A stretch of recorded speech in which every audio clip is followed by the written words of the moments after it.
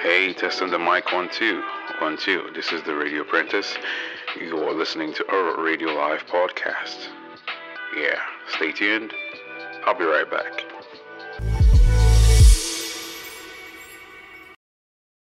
In case you haven't been listening to the news, for everyone who's been on BB Niger and every other news outlets, paying attention to lifestyle news rather than paying attention to the nation's news, trust me, I understand your frustration. I'm not trying to poke you or ask questions of you or make any impact with your ego. What I'm trying to say is you need to understand that a lot is going on. And so I can keep you abreast with what has been going on. And what has been going on recently is the Festus Keyamo interview with Channels. The man has really said a lot. And if you are paying attention and if you can use your tongue to count your teeth, you will understand that he's actually passed a message that needs to be read clearly by everyone. You've been paying attention to the news, and everybody's been doing what they want to do. The country's on autopilot. So yes, everybody thinks it's their turn to say whatever they want to say and choose to govern when they want to govern. But that's not the case. I'll just, in course of this conversation, very brief, I'll highlight key points from his interview. Okay. Once again, Festus Keyamo had an interview with Channels recently. And what I want to highlight right now are the key points. Okay, the first one is only heaven has no security breach. Okay, this is one of the highlights from his interview. You know, the man is very good in talking. He's a good spokesperson. Okay, and they said only heaven has no security breach. So yes, what we're facing in this country is a mere security breach. And of course, every other place in the world faces the same thing. That's what the man is trying to say, like, you're supposed to chill. Chill. It's only heaven that don't have security breach. I wonder if this guy can actually travel by road for any reason. If he can actually travel by road, if he gets a job in places where security is bad, I hope he can go there and go up the millions. Maybe he can, but you can as well drive your sentiments with it. That's your take. I'm not even going to go into the people's reaction to these comments. I'm not going to go into it because they're way too much, and you know what to expect. You know what to expect when you see them. Okay, he has made a couple of more comments. Okay, FG can't borrow 1.1 trillion to end ASU strike. The man says so. He's saying that parents should go and beg ASU. Is another key point from his interview. He said, federal government can no longer attend to ASU's problem. So, parents, please go and beg ASU to call off the strike. You know, it can only come from a man who doesn't really understand what governance is about. It can only come from a ship that the captain is missing in action. Okay, it's either the captain has drowned, or he has gone to sleep, or he's now drunk, or something. You can't be in a ship and everybody is saying whatever they want to say. Everybody's acting however they want to act. Everybody's been fingered in this whole matter. Even the ASUSF, they're all fingered in this. It's like the same way someone will come out to say, it's my turn. Okay, it's my turn to run a country this big without having to tell exactly why you want to run the country. That's the same way anybody can just wake up one morning and decide to agitate and hope that the society will support. It's okay. So he says, go and beg ASU. Okay, go and beg ASU to call off the strike. Hopefully we'll call off the strike.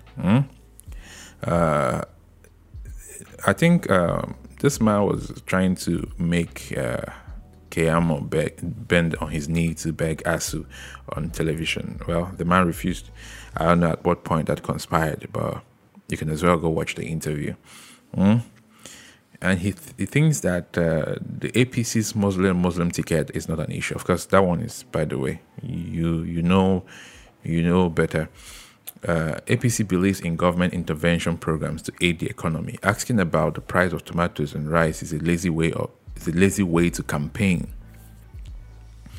Well, I can remember that yesterday we were discussing about making gravy. And next thing I heard was, do you know how much a pint of tomato costs? Okay, if we're talking about tomato, and say, making gravy is now more expensive. Or it's not something that you do with 10K before now. You want to do proper gravy that you'll be using to rotate your meals. You have to pay more money for that. Okay, so let's find out how he was asked this question by the channel's anchor. Others and the rest. When your party got into power, how much of money do they have in their pocket? These are critical questions that they will be asking.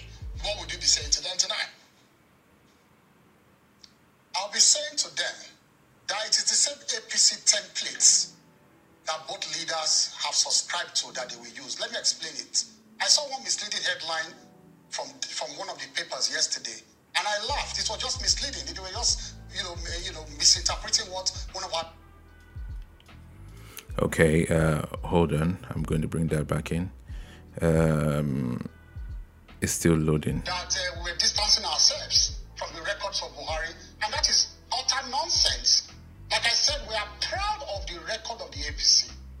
Asiwaju Bola Ahmed Tinubu salutes what we have done so far, but wants to improve on it. We have the same template of progressivism. He may not tweak how he approaches it and implements the program, but progressivism is that we believe in social and economic intervention in the lives of the middle class and the very poor. Unlike, the other people who want a totally free market economy. We believe in government intervention. That's why you see a lot of social intervention programs. Buhari, for example, has said before we leave, he wants a statutory intervention where all of these social intervention programs like conditional cash transfer will be a matter of law so that no government will come and change it. He has a heart for the poor. So we are very proud of this. Nobody is disassociating ourselves from our record. Now, it is a very lazy way to campaign. I know it's not your view, it's the view of the opposition. It's a very lazy way to campaign. To say, what is the price of tomatoes? Yeah, what is the price of tomatoes now? Look, you must put it in the context of a... This man has no idea what it costs to make a meal. Because he probably has a home budget that suffices for everything. And I think it would be nice to listen to the one that he spoke about... ASUU. I think it'd be nice. Let's see if we can get that in. The man has no idea, and we're not going to poke that because these are people who get to eat vegetables and minerals however they want, whenever they want, and no one is asking questions of them. Okay, he says Peter Obi is ahead of Atiku in terms of leadership experience. Tinubu is the best man for the job. Let's find out how exactly he said this. Ask their uncles, ask their parents, ask their aunties how Lagos was before 1999. They don't know. And that is why they are deceiving them. That is why the new politicians are deceiving them. They will tell you how extremely, careful in planning that Asiwaju Tinubu was and how much he improved Lagos. 600 million naira IGR, 600 million to 51 billion IGR monthly today.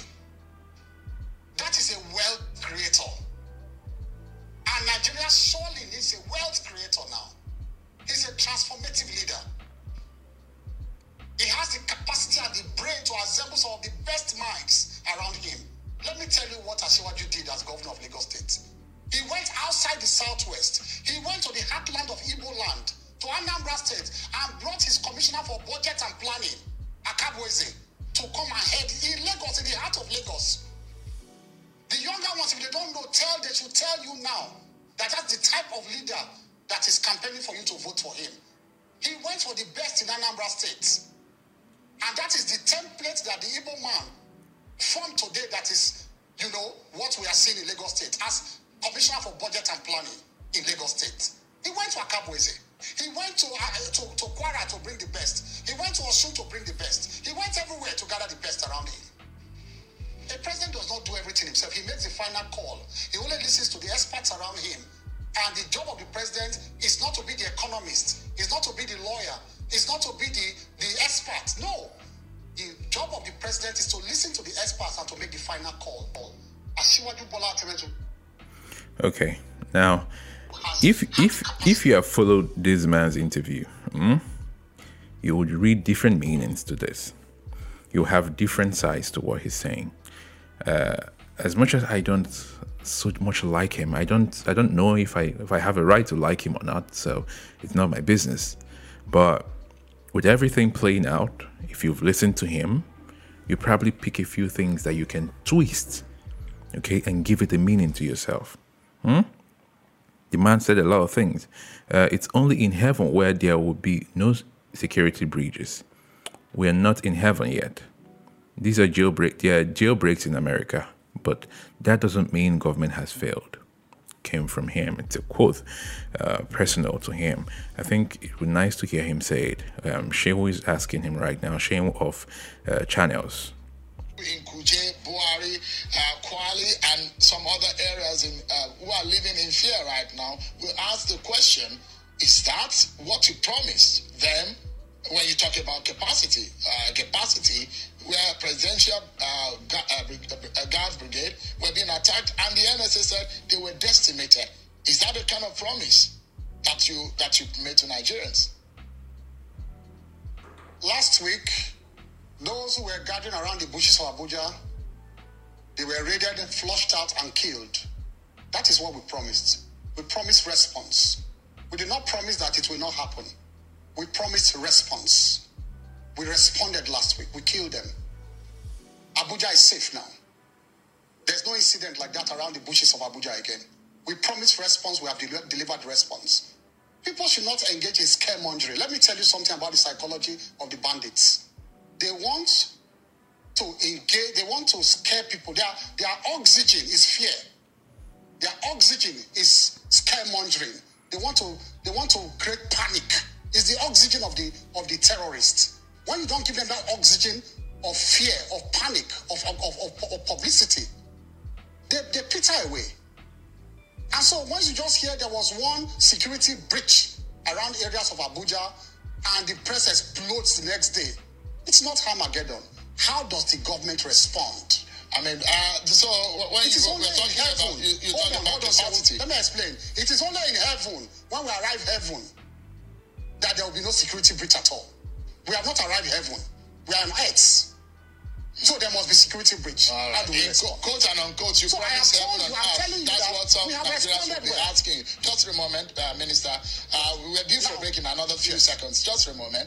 The question you're talking about capacity that you responded.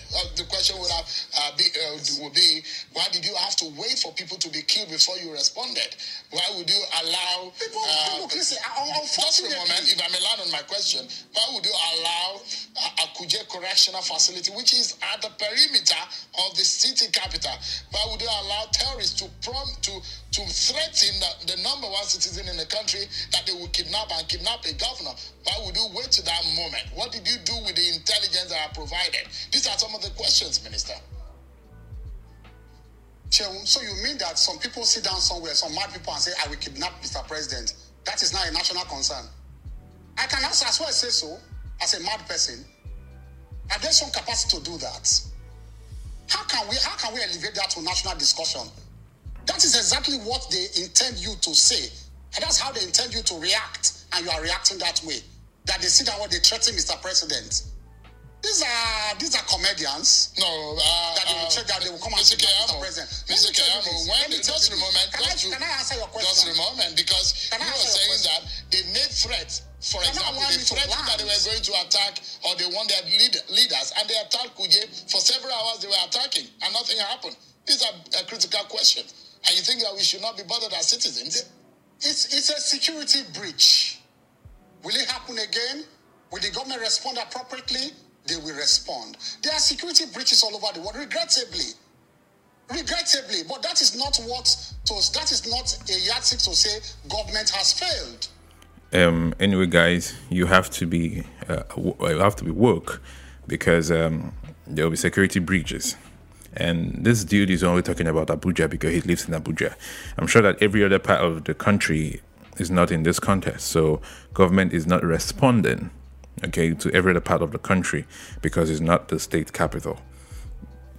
But now you can understand exactly.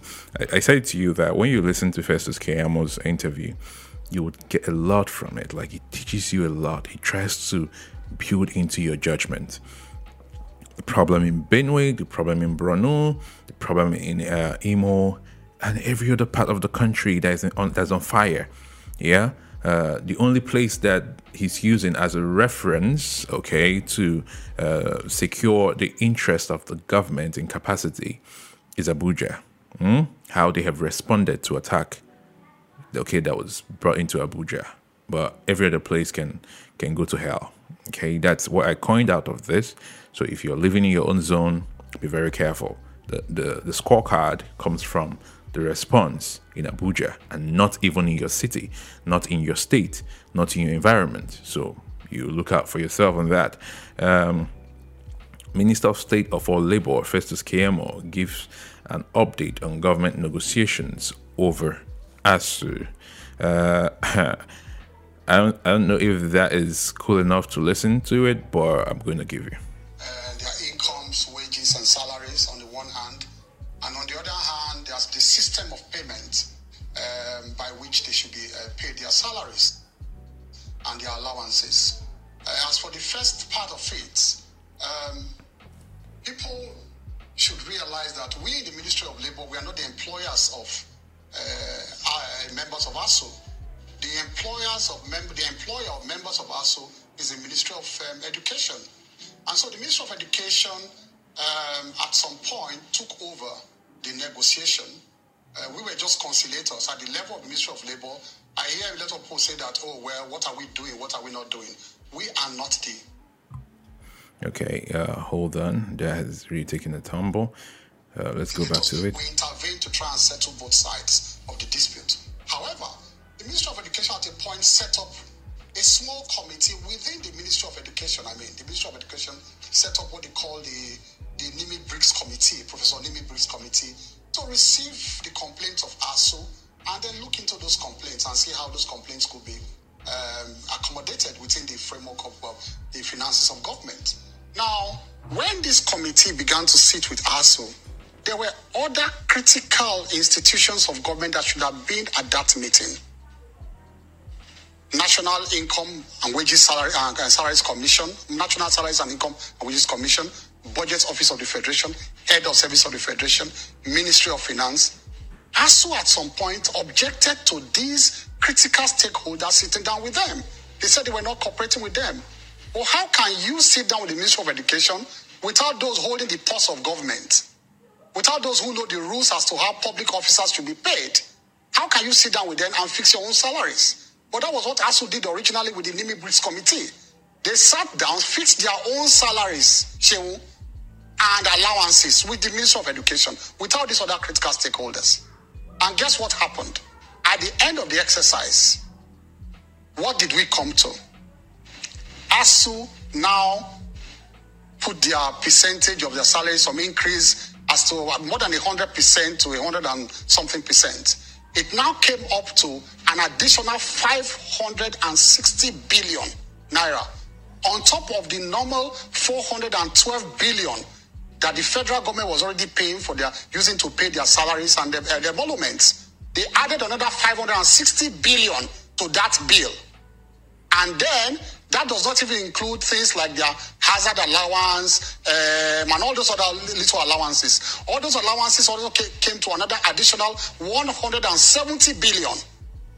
And so the entire bill came up to 1.2 trillion or thereabout. Meanwhile, you had before, even before this situation, a situation where the federal government was already spending 50% of its overheads on salaries to pay them.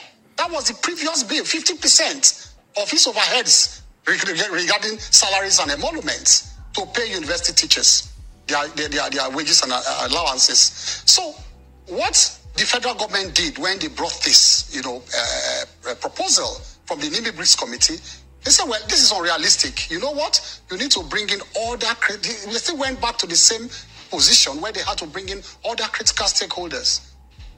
National Income and Wages and Salaries Commission, Ministry of Finance, Budget Office of the Federation, Head of Service. They sat down again to look at all of this. And that was, led by the Office of the Chief of Staff. So all of them, they have looked at this again. They have looked at all of it and said, look, it's unrealistic. Because you now have the non-academic staff. They are also warming up to say, if you answer them, if you answer ASU, we will also go on strike. You also have the polytechnic teachers, polytechnic lecturers and college of education say that if you answer ASU, we are also going to join. So it's going to set off a chain of reaction that we cannot stop. And as let me just give you the grim picture of what we face. In 2023, the projection for 2023 is that the total income of government will be about 6.1 trillion. Subsidy alone will go up 6.3. In other words, subsidy will be more than even the total income of the federal government in 2023. So where do we go from here? And we have only one component. It's a critical component, I do accept, education. But one component placing this kind of burden on the federal purse. It's not just possible. So when they are looking at it again, and they are going to submit their, this other expanded committee will submit their, report to the federal government. But on the other issue of the system of payment, we all know that they came up with their own system, that the old system, the GPME system, was fraught with fraud. And we know that with this kind of critical financial situation we are facing, we need to make sure we clean up our system of payment. ASU said no, that they are above the law. They will not join other people, other public servants in going through that system, that they want to develop their own system. Federal government said, okay, develop your own system. They developed what they call the UTAS system. Federal government took it to NITDA, which is the agency, that ensures the sanctity of some of these things. They took it to NITDA. They, subjected it to test, and it failed the test. The stress test and all of that, it failed it. Meanwhile, the non-academic staff are saying, no, we will not even go with the UTAS that ASU is developing. We are going to develop our own UPPPS system. How can you have a government with all parts, all different type of their employees developing their own system by which they will pay themselves? Which government will accept that? But despite all of that, the government was still patient enough to say, okay, you know what? Despite the fact that I failed this, stress system, go back again to NITDA. Go back. Subject all of this to test again. The UPPS, the UTAS, the IPPS, subject all to test. The federal government is still very patient with ASU. And then when you go through all of this, come back again with a report to see whether we can give them another chance for this thing to pass through a stress test. But for the federal government to go ahead and start paying salaries and incomes and all that with a system that is not reliable, that is public money paid like that without a system that can be relied upon. It will be an irresponsible government that will do that. That is where we are, in brief. So yeah, as much as I don't like this man, okay, I don't have a right to like him or not like him. Okay, I'm just giving you the report, and I'm just speaking from your own voice. I know you don't like him, but the truth is, everyone is being fingered into this matter.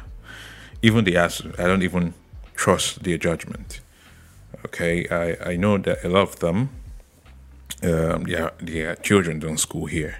Okay, and so it's okay for them to come out and say the government is already going down, and so let everybody get their share. They're trying to get their own share. Okay, the leadership is trying to get their own share. I don't think that the other people in their midst wants to do the same thing that they're doing. And so I'm going to say congratulations to state universities that their governors are doing so well to manage their universities. And also urge students, in course of applying for schools now, maybe you guys should consider taking your admission-seeking self to state universities. Okay, if you cannot afford private universities and all, take yourselves to state universities. All right, and see what happens from there. It's not as if the academic system in this country is wonderful. As a matter of fact, the people who, even lecturers and professors who own businesses, still don't even employ the people who come out of their own system to work for them. That is how bad it is. I'm speaking from experience. So with all of these things right now, still exposes a lot of young people into things that they have not dreamt of being exposed to. People know that they're not doing anything, they're not going to school, there's no hope out there. So it's like whatever it is that is immoral and available to everyone is available to them. Anyway, I have quite minimal rights to things I can say, but trust me, I can as well speak in your own voice and build that as my excuse for speaking out at some point. Okay, but that was just a briefing on Festus Keyama's interview with Channels. All right, you can as well go to Channels and watch the interview completely if you really want to get a cleaner look at the things he said. But trust me, there's nothing fun about what he said unless you're, of course, APC. And trust me, even if you belong to his party, right, you would still find a lot of things overwhelming. And trust me, he said a lot of things that you need to calm down and think about. Okay, he said he makes a lot of indirect speech. Okay, and he tried to create a lot of indirect understanding. So you have to now direct them to your own self and figure out how to give meaning to all of them. Okay, the things he has said, seriously, if you really understand the system, you understand that the man have said things in his own words. And as much as we're not expecting him to say anything less, he's working for his money. So he's employed, and nobody wants to speak against their boss. Nobody wants to get fired, okay, from their job. He still has a couple of months to collect salary from the state government, from the federal government. So he can as well come out on Channels TV and defend them. This is the Radio Apprentice fam. You are listening to our Radio Live podcast. I'll be right back. Okay, I'll take you back to the music. I know you're just gonna break. It's way too much information that I've given out, so it's worth the time enough to get some rest and come back for you. Stay tuned.